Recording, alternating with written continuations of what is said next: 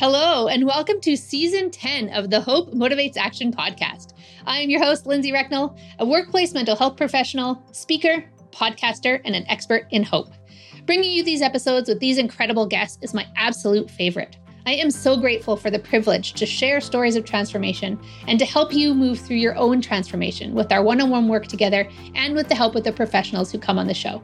The science of hope and positive psychology has had such a huge impact on me and my work. So I love that I also get to share knowledge, research, and stories from the evidence-based science as well. It is my sincere wish that you hear something that resonates with you in these episodes, that you feel the contagious power of hope, and you are motivated to take action over what you can control, all towards creating a future better than today. I have such a passion for this work, and I love connecting with my clients, with you, my listeners, and with the guests on this show to help create transformation. This week's awesome guest is Ronnie Parker, a wife, local mama, educator, mindfulness teacher, a Breathe for Change trainee, and the owner of Mindful Early Learning. For over 25 years, she has worked in the education field, teaching early intervention, preschool, pre-K through 12th grade special education. She's also a certified mindfulness teacher. In this episode, Ronnie shares her very hopeful story of how she teaches mindfulness to preschoolers, and it's super heartwarming. Without any more delay, let's get to it. Hello, Ronnie. Welcome to the show. Thank you. It is such a pleasure to have you here. You do such incredible work, and you are spreading hope and joy throughout your community with your kids, and I can't wait to hear so much about it. So maybe we'll just start there. Do you want to share your story with us and how you use hope to motivate action in your life? Sure, I do. So thank you again for having me. I appreciate it so much. I'm so grateful. I started off, I've been a teacher for 25 some odd years, and I worked preschool and in our school system. I am a certified K through 8th grade severe special ed teacher. And I was getting burnt out, and I was having a lot of personal stuff going on that was burning me out. And so that started my journey into mindfulness. And in my classroom, I had a lot of kids with self-injurious behaviors, and they were injurious to other people. Once I started bringing in mindfulness into the classroom, the communication went up, the injurious behaviors were almost completely gone. It just was a new dynamic. There was respect. There is just, joy, everything. At this point, I was thinking, I may try on a different hat now, because I think teaching's done for me in that capacity. And so I opened my own business. And I started working with kids in homes and stuff like that. When the pandemic hit, I started working via Zoom, and little ones were so anxious. They were absorbing all our anxiety from everything going on. So I started bringing mindfulness into that. And then I decided to create a camp for preschoolers. And it has mindfulness and also social emotional learning skills. So that's kind of my journey to where I'm at now. Sounds so powerful. Tell me how these kids have embraced mindfulness. Is this something that they've done before? A few have, not all of them. A few have been introduced to maybe some breathing techniques. Where we live, there's a lot of great programs. I'm in Santa Cruz, California. There's a lot of great programs. Unfortunately, we don't have a lot that's focused on preschool. And so that's why I decided, that's my sweet spot anyways. That's where I love. And I was so pleasantly surprised at how the kids take off with it. They've, even if they've never been introduced to it, they are using it at home. I'm getting emails and texts from parents saying, so-and-so had a bit of a meltdown, and he said, I just need a couple minutes to breathe. Can I just be alone for a couple minutes? And this is a 4-year-old. I'm like, wow, I'm, going to be 47 tomorrow. I am still reminding myself to utilize these skills. So I just love hearing that at such a young age, they're acquiring these healthy coping strategies, because that's going to serve them the rest of their lives. Imagine if we had been taught to take a moment to breathe when we were in, high school. Mm-hmm. Oh, definitely. Most definitely. I always think that, but then I also think for myself personally, if I wouldn't have gone on the journey I would have in my own life, it wouldn't have brought me to this place. And I'm so grateful to be here and feel so blessed every day. I get to teach a class and get to share this. And I learn so much from them too. And they show me what's working and what's not working and what I need to tweak. And then they add stuff to it. They'll come up with their own breathing techniques, or they'll come up with other things that I'm like, yeah, I needed your brain right now. Thank you. That feels so powerful. And it's such a great perspective, right? We don't want to regret anything. We don't want to, wish that we could have not had that experience. And it totally takes us to where we are. I think that's very good reminder, Ronnie. Thank you. I remind myself all the time of that. Right? That's why we have these conversations. We never know what we're going to pick up. Right. How do you teach mindfulness to kids? Can you walk us through an experience of that? Sure. So what would happen in one of my classes is, since it's mindfulness and social emotional learning, mindfulness is actually a piece of social emotional learning. It's one of the five core competencies. So it is part of self-awareness, knowing how I'm feeling inside, understanding the feeling, knowing what's triggering me to have that feeling, and then learning what I can do to handle that feeling. So what I'll do is every week, and we have 5-week sessions. No session is ever the same. So 52 weeks of completely different curriculum. And I come in with a book, we read it. It has to do with mindfulness and or social emotional learning. And then we do an activity with that. I try to get them moving around and transitioning as much as possible, because I don't know which way they're going to pick it up. Use a kinesthetic approach to it. A lot of kids can't sit for very long. They need to be doing something. So we kind of mix it up. So we'll do an activity that correlates with the book. Then we'll do a yoga game or mindful movement game to just get our, blood flowing and kind of break out of the sitting down position and stretch our bodies. And then we'll sit down and we'll do a new breathing technique every week. And then we're done. Oh, it sounds so powerful. I like the idea of books. So lifelong learning is kind of my jam, and I read a lot. And I think my love for reading started at a very young age, like in preschool and kindergarten, with being exposed to really cool books. And you were telling me a story of one of your students who was using this book at home, if I recall. I'm trying to think of what this story. Oh, the Color Monster one. Yeah. It was, so I go into schools as well, and I can, have a class. So there was one school where I had 50 preschoolers and I was teaching them in shifts in 3 different classes. And one had brought in the Color Monster book to his classroom and was wanting to share that. And he was calling me Mindfulness Ronnie. And I thought, that's a great name. I want to go by that name from now on. But he was, showing well, today I was feeling this way. But I think I want to feel this way. And so it was just cool that all the pressure is not on them to come up with a feeling, because we're such, I used to use the visualization for my own daughter, who's going to be 14, as we are like a rubber band ball of emotions. Every band is a different emotion, and we can just feel so knotted up. And so taking apart each of those and figuring out what I'm exactly feeling is really challenging. And the younger you are, the more challenging it is. And then another layer of it is, as grown-ups, sometimes we try to push kids out of their feelings instead of letting them sit in it and process it and figure out a solution. And that's what they really need for some self-management skills too, is to be able to figure out, this is how I'm feeling. Why am I feeling this way? What can I do to get out of this feeling? Or what can I do to have this feeling again, if it's a really good feeling? So it's about not pushing them through it, but letting them sit in it and be able to be like, okay, this is what I need to do, instead of being like, why are you upset? Why are you sad? Because they're human beings and we all get upset and we all get sad and we all have uncomfortable feelings, and it's uncomfortable to sit in them. But once we finally do and acknowledge them and sort of give them a hug and a kiss and just be like, you are fear, and I love you, and I'm figuring out why you're showing up right now. So let's figure out how to make sure next time this situation comes, you don't feel like you need to show up. It's just doing that kind of stuff with them and showing them, you're a fellow human being. I respect you, we may be many years apart, but you know what? I remember going through what you're going through. Because even just yesterday, I was having those feelings.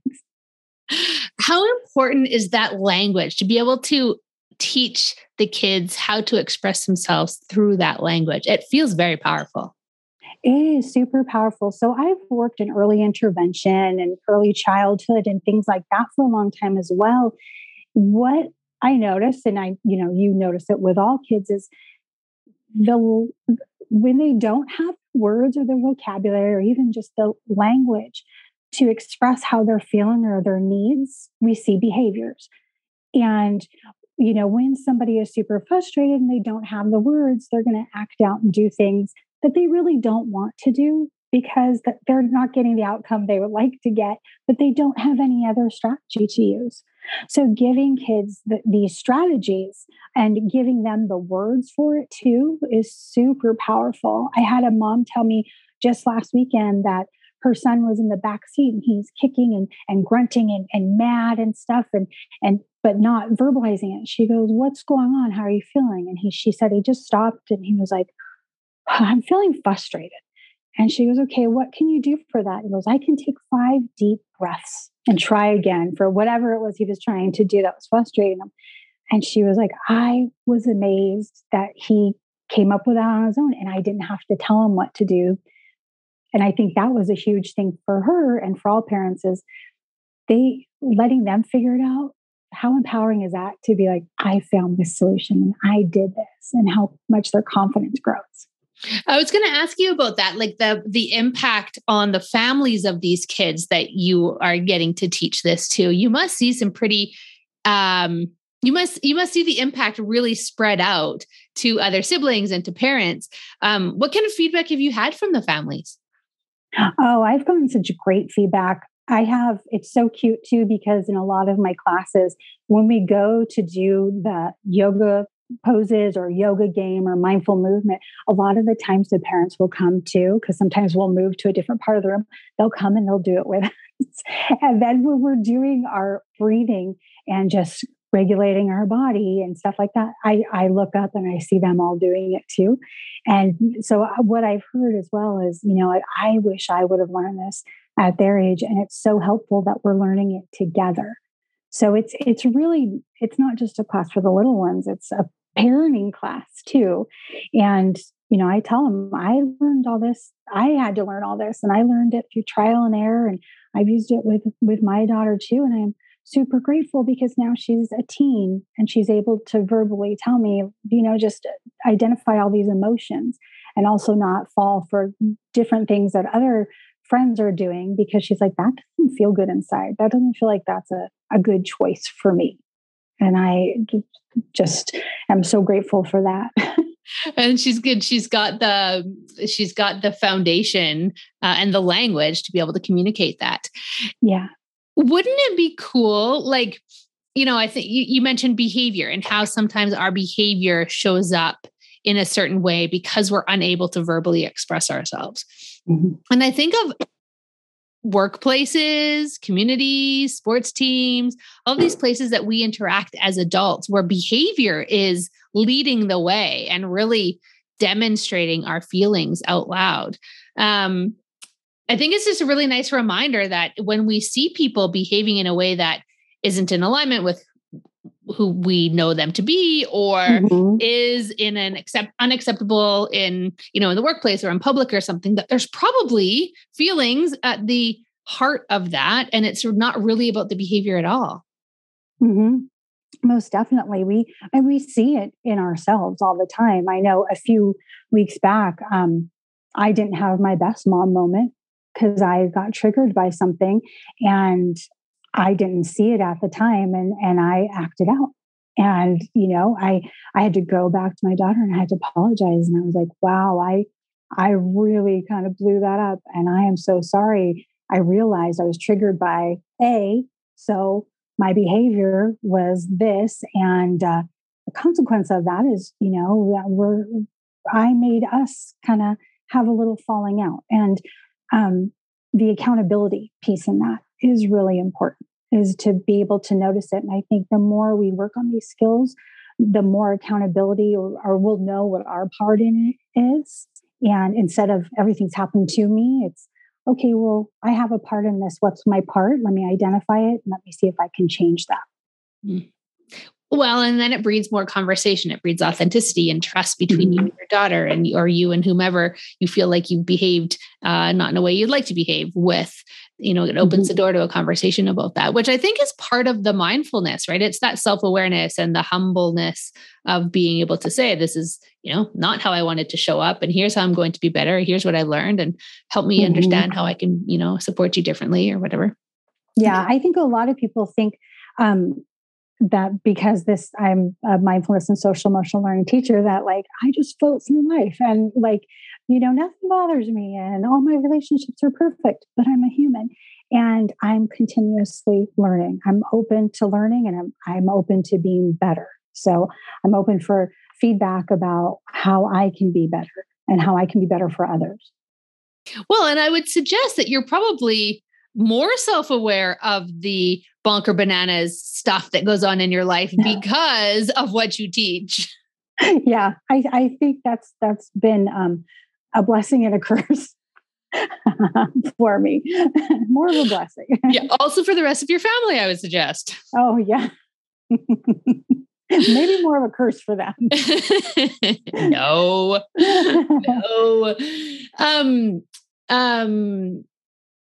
So parents that are listening and they're going, man, I need to hang out with Ronnie. I need to learn more about her program. What if they can't get to you? Is there a little small something that you could teach a parent that's listening to maybe do with their kids that would, move the needle in a positive direction? Yeah, I think the main thing is basically, let's just say your child is upset. Get on their level. If they're sitting down on the floor, come sit down with them. Just be open and say, I see you're upset right now. Do you want to talk about it? So as little language as possible, because we all know that when we're really upset, we're overwhelmed and we're not listening to anybody. So just knowing that they're safe and you're there, and then maybe spotting, like, depending on how young they are, like, you seem really sad. What was making you sad? And that's just the beginning dialogue of giving them the language and helping them notice what's going on. On my social media platforms, I post breathing techniques all the time and different activities and stuff like that. So that's always something people can pull from. There's so many great sites and different platforms that have all that kind of stuff. So that's, I'd say just dive in, get a book for kids about breathing or mindfulness that is, age appropriate for them, and do it with them. That's a great stepping stone. Well, and a great connection point, be the opportunity to do it with them. Like you say, you take your kids through these activities and the parents are right in there with them too. I think that connection is really cool. And that education also might be very cool for both parents and kids, a little bit of self-awareness that they didn't know they needed. Mm-hmm. Oh, most definitely. I definitely think so. And there's nothing more powerful, because you're your child's biggest teacher, as your child seeing you model this behavior, because they're not going to listen to what you say. They're going to listen to what you do. And that's what they're going to mimic too. And so if you're modeling this behavior for them, then they're going to be doing it. It's just going to amaze you. Can you talk a little bit more about the work you do in schools? Like, you go into elementary schools and talk about what? Like, what's a topic? A title of a talk.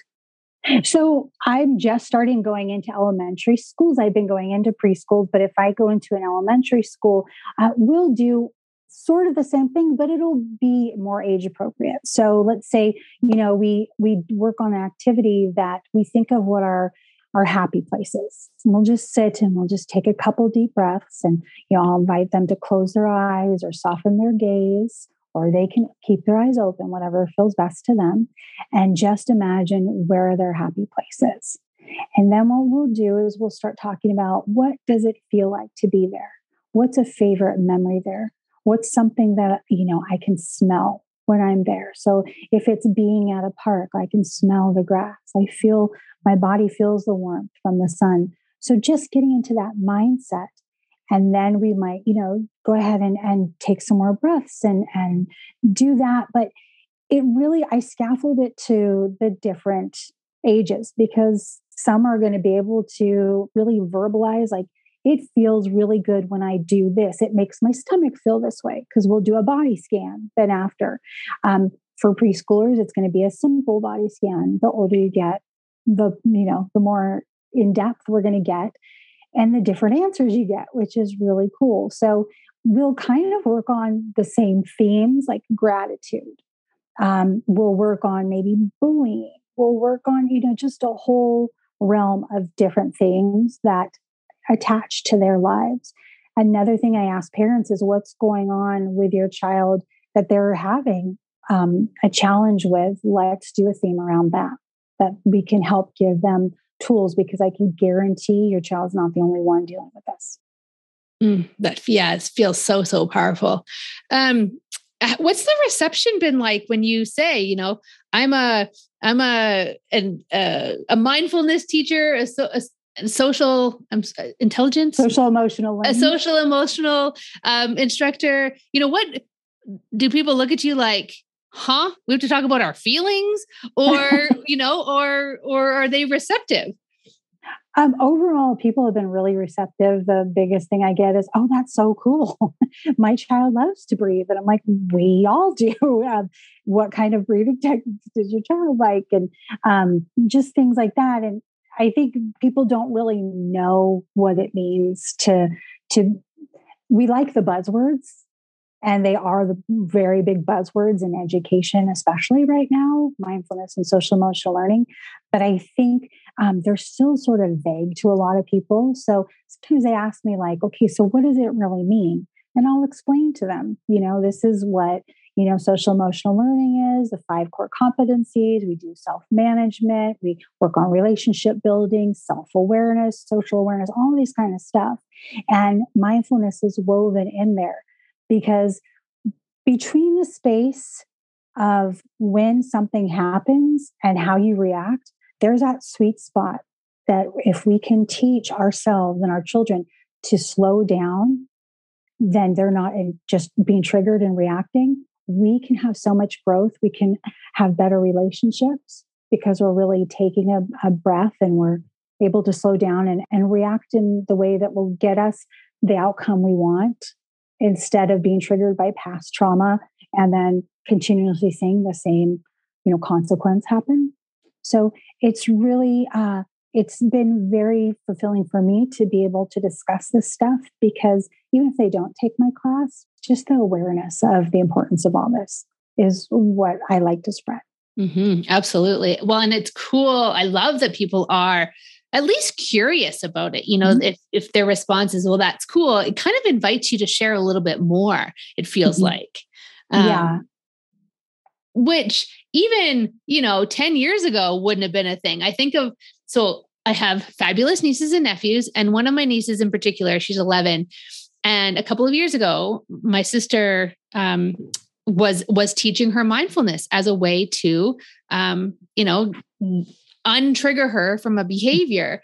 And she used it so much on her own. Like she took what mom told her she had to do and then used it on her own in various situations going forward. And it was so powerful for her. And I remember thinking that my sister was quite, advanced in her parenting. Like, we were never taught that, from our parents, but they just didn't know. And I love that the curiosity is there, and that we get to see and hear others that are doing the work and hear how beneficial it's been, because, I've seen a change in Sophia so much from that. It's been very cool. Yeah, it's so cool. And it's cool when you give them a strategy, which is really, people can take them or leave them. But what I found is when you give someone a strategy, if they're not using it the way you show them, they've tweaked it to accommodate themselves. They've made it their own. And that is like the confidence and the ownership over that is amazing. We've gave my daughter a certain strategy for anxiety, and she tweaked it a little bit, and she uses on her own. We don't say anything about it, and she does it, and she's just like, if this is what helps me, this is what really makes me feel like I can redirect and things like that. And I love that. I love when some kids, I'm like, okay, let's do this breathing. And they're like, well, can we add this piece to it?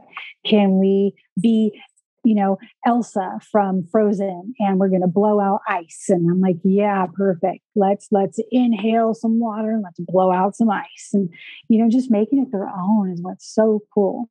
So cool. And really reminds me, we hear these experts and people that say you have to do this and you have to do it this way, and or you don't. You get to make it your own. You get to see what works for you and test it and become aware of it, and then tweak it and whatever until it does work for you. I think that's really, really cool, because 5 years ago, I would not have had a conversation about mindfulness in public ever before, because that was not my jam. But now I feel like I'm so much more open, and I've seen the benefits because I've been able to tweak it and make it my own. I did a talk on Friday to a room of 200 women, and we talked about breathing at stoplights. Like, just, in that simple 2 or 3 minutes, the powerful impact that can have when you make it your own. I think that's something really, really important to remember. Yeah, I think that's the key piece, is making it your own. Because if someone gives you a breathing technique or something, if it doesn't work for you, you're just not going to use it. And there's different kinds. There's kinds to just center ourselves and just be in our bodies and just be aware of what's going on in our bodies. And there's sometimes when you need to be redirected. So your brain needs something else to focus on. And I know I have severe anxiety, which is why I went on this mindfulness journey. So I know what kind of breathing technique I need to use, or mindfulness technique. If I'm like, okay, let me name 5 things I can see. Let me name 4 things I, can hear. So I'll know if I need to do that, or, count my breathing in and out, or if I need to just sit in my feelings and be able to just be like, this is transient and this will pass. So it's a lifelong thing. But I think the younger you are when you learn it, the more you can do it for yourself. And, everything increases. Academics increase, joy increases, relationships, are more positive, communication is more positive. So it's just all good stuff, basically. All good stuff, and a lot of hope. You are giving a lot of hope to kids, to their families, and to their future adult selves, and those of us that will have the pleasure of working and going to school with them. Because truly, teaching these mental health skills at the beginning are really going to set the rest of us up for our adult futures as well, which is very, very cool. So Ronnie, how do we get a hold of you? How do we, attend your classes or bring our kids to your classes? So I'm in, like I said, Santa Cruz, California, and I have a couple classes that I teach at our local children's museum. You can always get a hold of me through my website, mindfulearlylearning.com, and email me. And if you want me to come into a school, or if you have a group, your own little self-contained group that you want to have a class with, just let me know. I'm very flexible. We can do all kinds of stuff. There's that way to get a hold of me. You can find me on social media too, and just kind of grab some of the breathing techniques or activities off there. I post some free activities as well, links to that. So there's a couple different ways to get a hold of me. And, I love to hear from families, and I just, would love to work with your children. That's amazing. We will absolutely link to all of those places in the show notes, make it real easy for people to get a hold of you. Ronnie, what gives you hope? Doing this and seeing the feedback from the children gives me a lot of hope.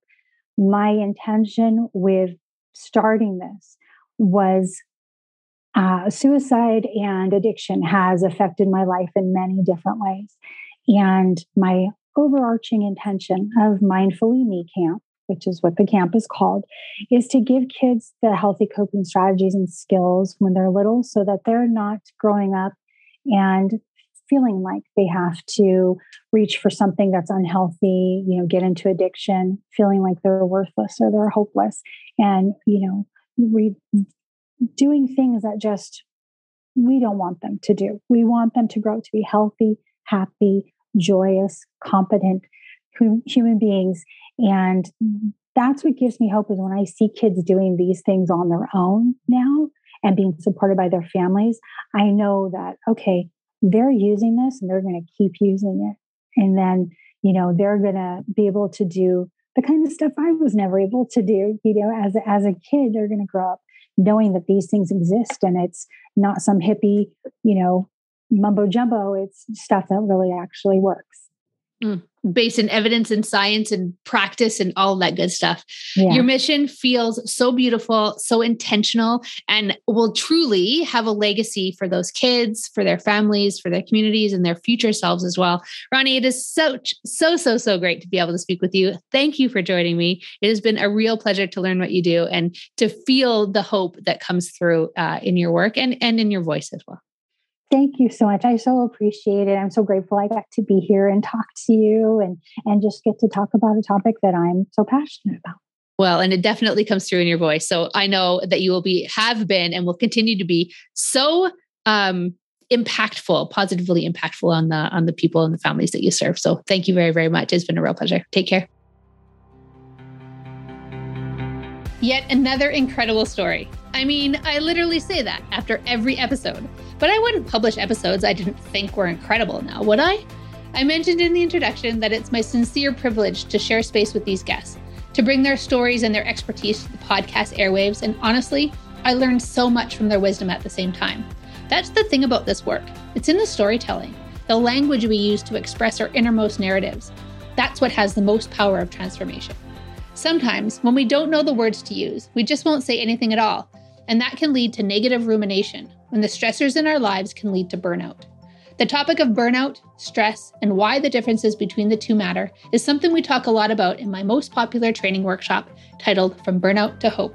In this 60-minute workshop, you'll learn to apply evidence-based strategies and tactics to reverse your feelings of overwhelm and languishing, and activate the hope circuit in your brain for a future better than today. It's transformational, personal, and, dare I say, guaranteed to increase your hope levels. You've heard me say it 100 times, but I believe that fear is louder in the dark, and talking loud about the fears, aspirations, and the anxiety-inducing situations we find ourselves in is an amazing way to move towards the transformation of a future better than today. If you'd like to learn more about language and how you can leverage the science of hope in your life, I'd love to share the From Burnout to Hope training workshop with you. You can find more information about it on my website at expertinhope.com/burnout to hope. I truly believe that the future will be better than today by taking action over the things we can control. And conversations like this really reinforce that hope. Looking forward to keeping the conversation going, so reach out anytime. As always, I'm here when you need me.